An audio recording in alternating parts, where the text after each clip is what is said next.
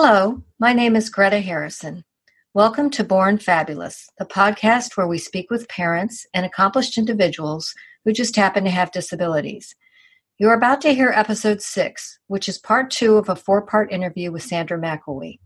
Sandra is the mother of Sean McElwee. Sean is a 25-year-old actor who is a cast member of A&E's Emmy-winning series Born This Way. Sean also owns Shawnee's, a t-shirt company, does extensive public speaking, and has a part-time job. Sandra works in the medical sales field and is the author of 3 5-star rated books about her son's journey through school and into independence.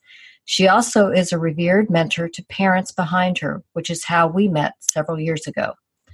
Now, please enjoy this clip of Love is a Potion. The lyrics were written by Melissa Riggio, who was the focus of episodes 1 through 4.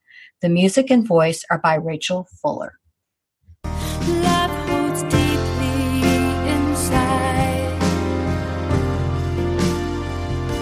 Love does not tear apart. Love is a potion. Love is passion. Love never fails. Love's an ocean.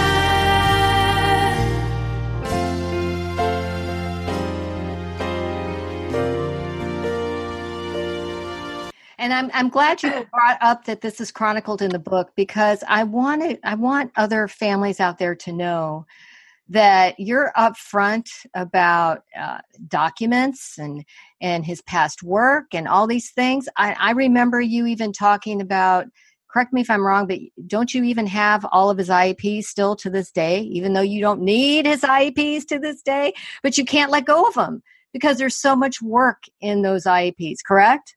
Oh, so much work, so much time invested. And yeah, they're in file boxes in my garage, and I do need to clean out the garage, but I just can't. For some reason, it's like I need to keep them for some reason. I just don't know why.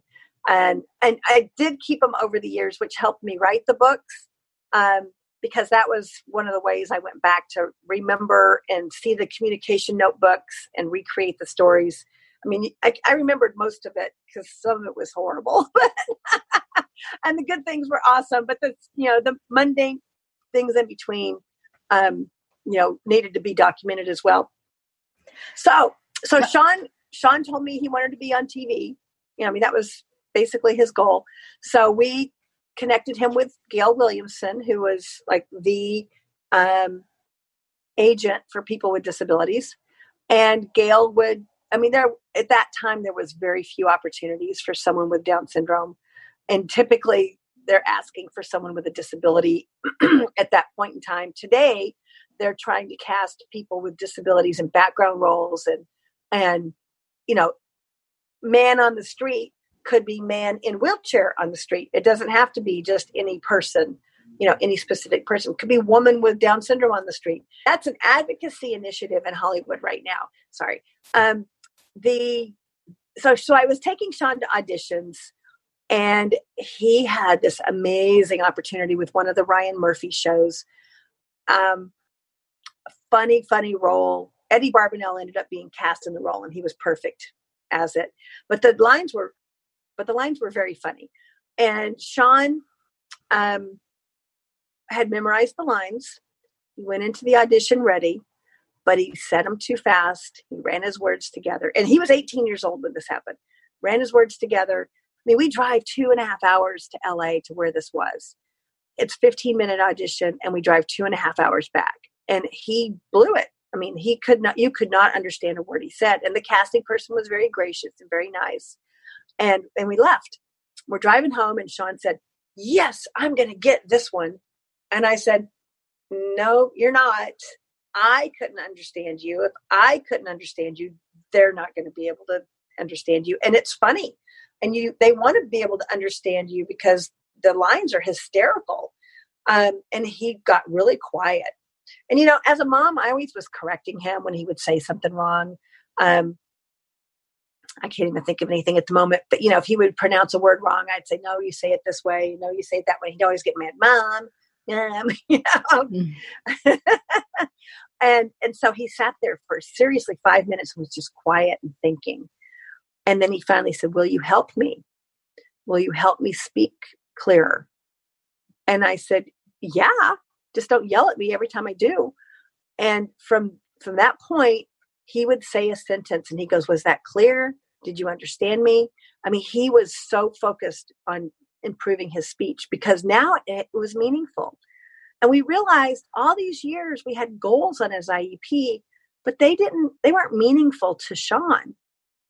They were meaningful to us, but they weren't meaningful to Sean. And now it was a meaningful goal because he wanted to be on TV. So he knew he had to speak clear in order to do it. Between age 18 and 21, when he was at the audition for Born This Way, he worked, his speech improved so much, I can't even begin to tell you. So for anybody to say their 6-year-old will never improve, even at 18, he improved. And today he even improves. It's just, we never stop learning. I never stopped learning. So people with Down syndrome don't stop learning either. Oh gosh, speaking of that, I remember when he was younger, somebody said, at one point our kids, people with Down syndrome plateau. Oh, I hate that too. Yes. Yeah, really? Yeah. That's a lie? That is such a lie. They just probably get to the point where they give up because nobody lets them do what they want to do. And I think that's what happens more than anything else. It's like, every time I say I want to do something, you say no. So I finally stopped saying I want to do anything. So let's plateau. Okay, another example of a goal being meaningful is buttoning. When I went through Sean's IEP goals over the year, because in A Chronicle of Inclusion and Exclusion, I put his IEP goals at the beginning of every year to demonstrate he is nowhere near where his typical peers were academically at all. And so I put that in there to demonstrate that, not for anybody to say, okay, these are the goals for 3rd grade or whatever, because everybody's individual. But I seriously realized that he had buttoning as a goal from kindergarten through senior year, and he never learned how to button. Well, about a year after his senior year, all of a sudden, Snap jeans were off the market. There were no more jeans with snap flies. I don't know what happened. If the company that makes snaps went out of business, I don't know, but everybody had button fly jeans. Well, that's pretty horrible when you can't button. Well, guess what? Sean learned how to button because he had to wear pants, and he's not going to wear sweatpants every day of his life. And he learned how to button his pants. Took me about 15 minutes in a dressing room to, teach him how to button his pants. And he had a Hawaiian shirt, but I would always button it up for him. A few days later, he comes out of his room with his Hawaiian shirt on, buttoned up. He did that himself. So a goal has to be meaningful for anybody to achieve it or to even want to achieve it. And if there's no meaning, then, somebody says they can't learn that. Well, no, they just don't want to learn that because why bother? It doesn't mean anything to me. That's a great takeaway point. And speaking of meaningful, I think that's a really good transition to talking about the transition stage, because I remember reading about a lot of things that Sean did that weren't meaningful to him. And let's delve into that. Well, which transition? Well, I'm talking, I'm just talking about the transition program after high school. Well, for me, it just means him starting, to me, transition starts well before you get out of high school, but it could even be if any jobs he was working while he was in high school. And I know he had several jobs that didn't mean they weren't as interesting to him. Let's just put it that way. Yeah. And all of that. So can we delve into that? Absolutely. Yeah. So when he was in high school, he wasn't in completely general ed classes. It was too much of a fight at that point, unfortunately, but he was in academic classes. It was considered a special ed class, but the students that were in there maybe had dyslexia. There were football players, there were cheerleaders in those classes. They maybe had a hard time reading, or in the math class, maybe they just were behind in math. They weren't necessarily in all 4 of the academic At the time, they were called moderate classes, but I don't know if they're even called that anymore. So he was in those classes. He was not in the segregated special day class, but I did want him to have some work experience. So he joined the segregated special day class for third period each day and walked across the street from the high school and did their work experience program. Some days he was doing go backs at a pharmacy. Some days he was at a TJ Maxx. The first day at TJ Maxx, he sorted underwear. And I sent the teacher a note. I said, please tell me it was men's underwear. For anybody who doesn't know, Sean is a ladies' man, so he was probably born a ladies' man if he was born a star. He was definitely born a ladies' man. I can tell you stories about that when he was 3 years old too. So he hated, and then he had to sort purses the next time at TJ Maxx. Hated that. And so what did he do? Instead of saying, I don't like it here, he started acting up and having behavior because nobody listened to him if he said, I don't like it. So he had to show them that he liked it, that he didn't like it. So they moved him over to the pharmacy and had him doing go backs. And that he liked better for some reason. I don't know why, but he just did not like the clothing store at all. Then they had a bagel shop that had them come in and clean tables and things. He loved the bagel shop.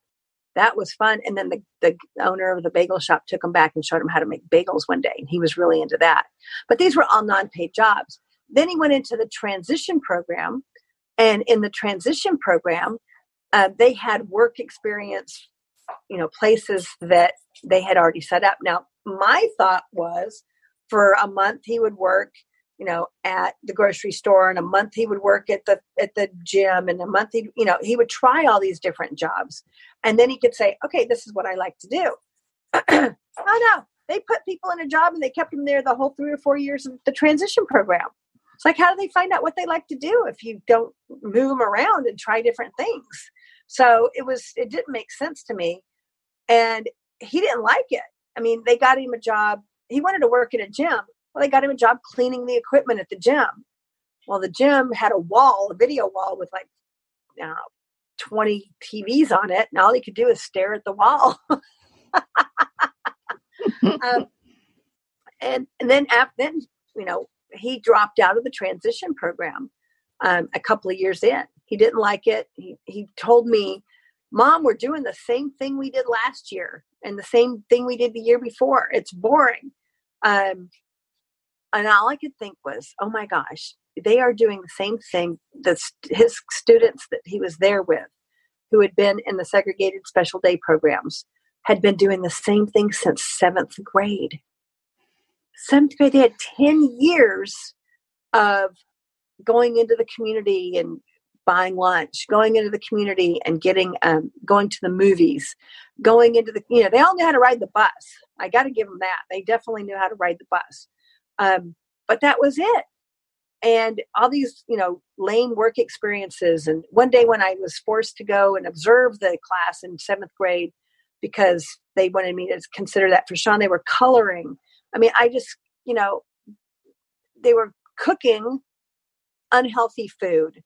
I think the healthiest thing on the board was a smoothie that they didn't have. They weren't making salads, anything like that. It was grilled cheese sandwich and cheese quesadilla. I mean, just, junk. So in the transition program, they would go buy a microwavable dinner and they had to figure out how many minutes to microwave it and based on the label. I mean, and they did this every week for years. So you're talking about no person-centered planning. No. And you're talking about a lot of stereotypical aspects to that program. Absolutely. Yes. So then what did Sean do? Well, so Sean dropped out of the program at 20, and we got him into which in California, it's called a day program, but he has supported job coaching. So the program he's in actually picks him up at home, drives him to his job, coaches him at his job, and drives him home. And before he had a job, they would take him to interviews, coach him on how to do job interviews, and take him to and go to different places and see what he might like. Well, and the first job they got him was grocery carts at Trader Joe's. So he did the carts in the parking lot. Well, he started getting in trouble because he was in the store trying to help people, and that wasn't his job. And I said, well, what are you doing? And he says, I want to help people. I said, so you don't want to be in the parking lot with the carts. You want to help people? Yes. And I said, so basically you don't like your job. Yes. So say, I don't like my job. Don't go getting in trouble. I said, you're going to get fired. It's okay to quit. You can quit your job and get another job. He said, I can. He never even thought he could quit his job. So he quit his job. And what they do, they got him a job at Home Depot doing carts in the parking lot. Who's the slow learner? Yeah, back to that person-centered planning. And he was okay there for a little while. But then he hated it. And they'd catch him in the flooring department trying to help people, or in the paint department. They're like, you're supposed to be in the parking lot. So I said, look, you need to quit because you're going to get fired. You don't want to have that on your record. So he quit. And then we had a person-centered plan. And that really shined the light on what Sean wanted to do with his friends, his family members, his job coaches. People were all there talking about what does Sean really like. And it came out that Sean loves kids and he loves dogs. So he wanted to get a job working with kids or working with dogs. So, of course, everybody says, oh, he needs to go and get his early childhood certificate so he can work in a preschool. Well, kids are other places than preschool. They don't only go to preschool, and he was kind of done with school. While he had taken some acting classes and things at community college, that was all he was interested in taking. So we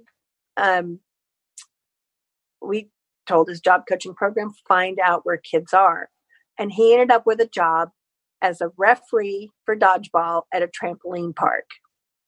And he's been there over a year, loves the job. They love him. He has a whistle, and he has all these kids throwing dodgeballs at each other. And when he gets a bully in there, he's like schooling them. You can't be mean like that. And he loves his job. And it's because it's what he wants to do. And that's just one of his jobs, because we know that he travels, and we know that he's got his t-shirt company too. So that's just one of his jobs. Yes. That is one of his jobs. He designs his t-shirts, and he's constantly coming up with new shirt ideas. I can't keep up with him. He's got over 120 designs on his website now. And every day, his favorite sentence is, that would go good on a shirt. I love the story about the shirt with the 3 pictures that he knew was going to be a big seller and you did not. Yeah. So I do kind of judge his ideas. So when he had the idea, like the other day, we're going to the store. He says, that'd go good on a shirt. Let's make a shirt that says, let's go to the store. And I go, okay. I always just say, I'll add that to the list. So I was like, okay, I'll add that to the list. For 6 months, he kept saying, I want to do a shirt that has a picture of a beer, a burrito, and a babe. And I go, well, is it going to say anything? No, it's just a beer, a burrito, and a babe. It says it all. It doesn't have to say anything. And I'm like, oh my gosh, nobody's going to buy that. I finally said, okay, having the artist do the design is going to be cheaper than just listening to this for the rest of my life. So I had the design made. Sean's business is a print on demand, which is so nice because the designs are uploaded. They're on a website. People order them. The company prints them and ships them. So it's not like we have to buy inventory. There's no way he'd have 120 designs if we had to buy inventory of everything. And which he makes less money per shirt that way, but we also don't have financial risk. So, so we get the design made and he does a pop-up shop. And that was the number one selling shirt. Who's the slow learner, Sandra? Seriously. So ever since the beginning, his number one design, even today, is the one I'm wearing. Easy peasy, lemon squeezy. Number two, and catching up fast, Beer Babe Burrito. And since you mentioned that, I'm going to stand up and show. Let's see if we can see. Born Fabulous. There we go. And there are so many other shirts that Sean has that, I mean, you have a page on your website of the bestsellers. Yes. You say, obviously, don't just stick to the bestsellers. And there's so many on there that I like. I wrote down some of my favorites. And of course, a lot of them are on that bestsellers page, but I just want people to know in case they haven't seen your website. I love the one that says, love makes the impossible possible. Born to change perceptions. Probably my next favorite. Unstoppable. Oh, and Unstoppable to the 21st power. To the 21st power, yes. That's funny how that happened. So Sean had just done the 21st chromosome. So he's got like dancing is on the 21st chromosome. Determination is on the 21st chromosome. So we just done a bunch of those shirts. And I thought, okay, that's our Down syndrome shirt. Because he wants shirts that anyone can wear, not just people with Down syndrome. Well, we're at 24-Hour Fitness, and they have this whole campaign that has the word power and then 24 as an exponent.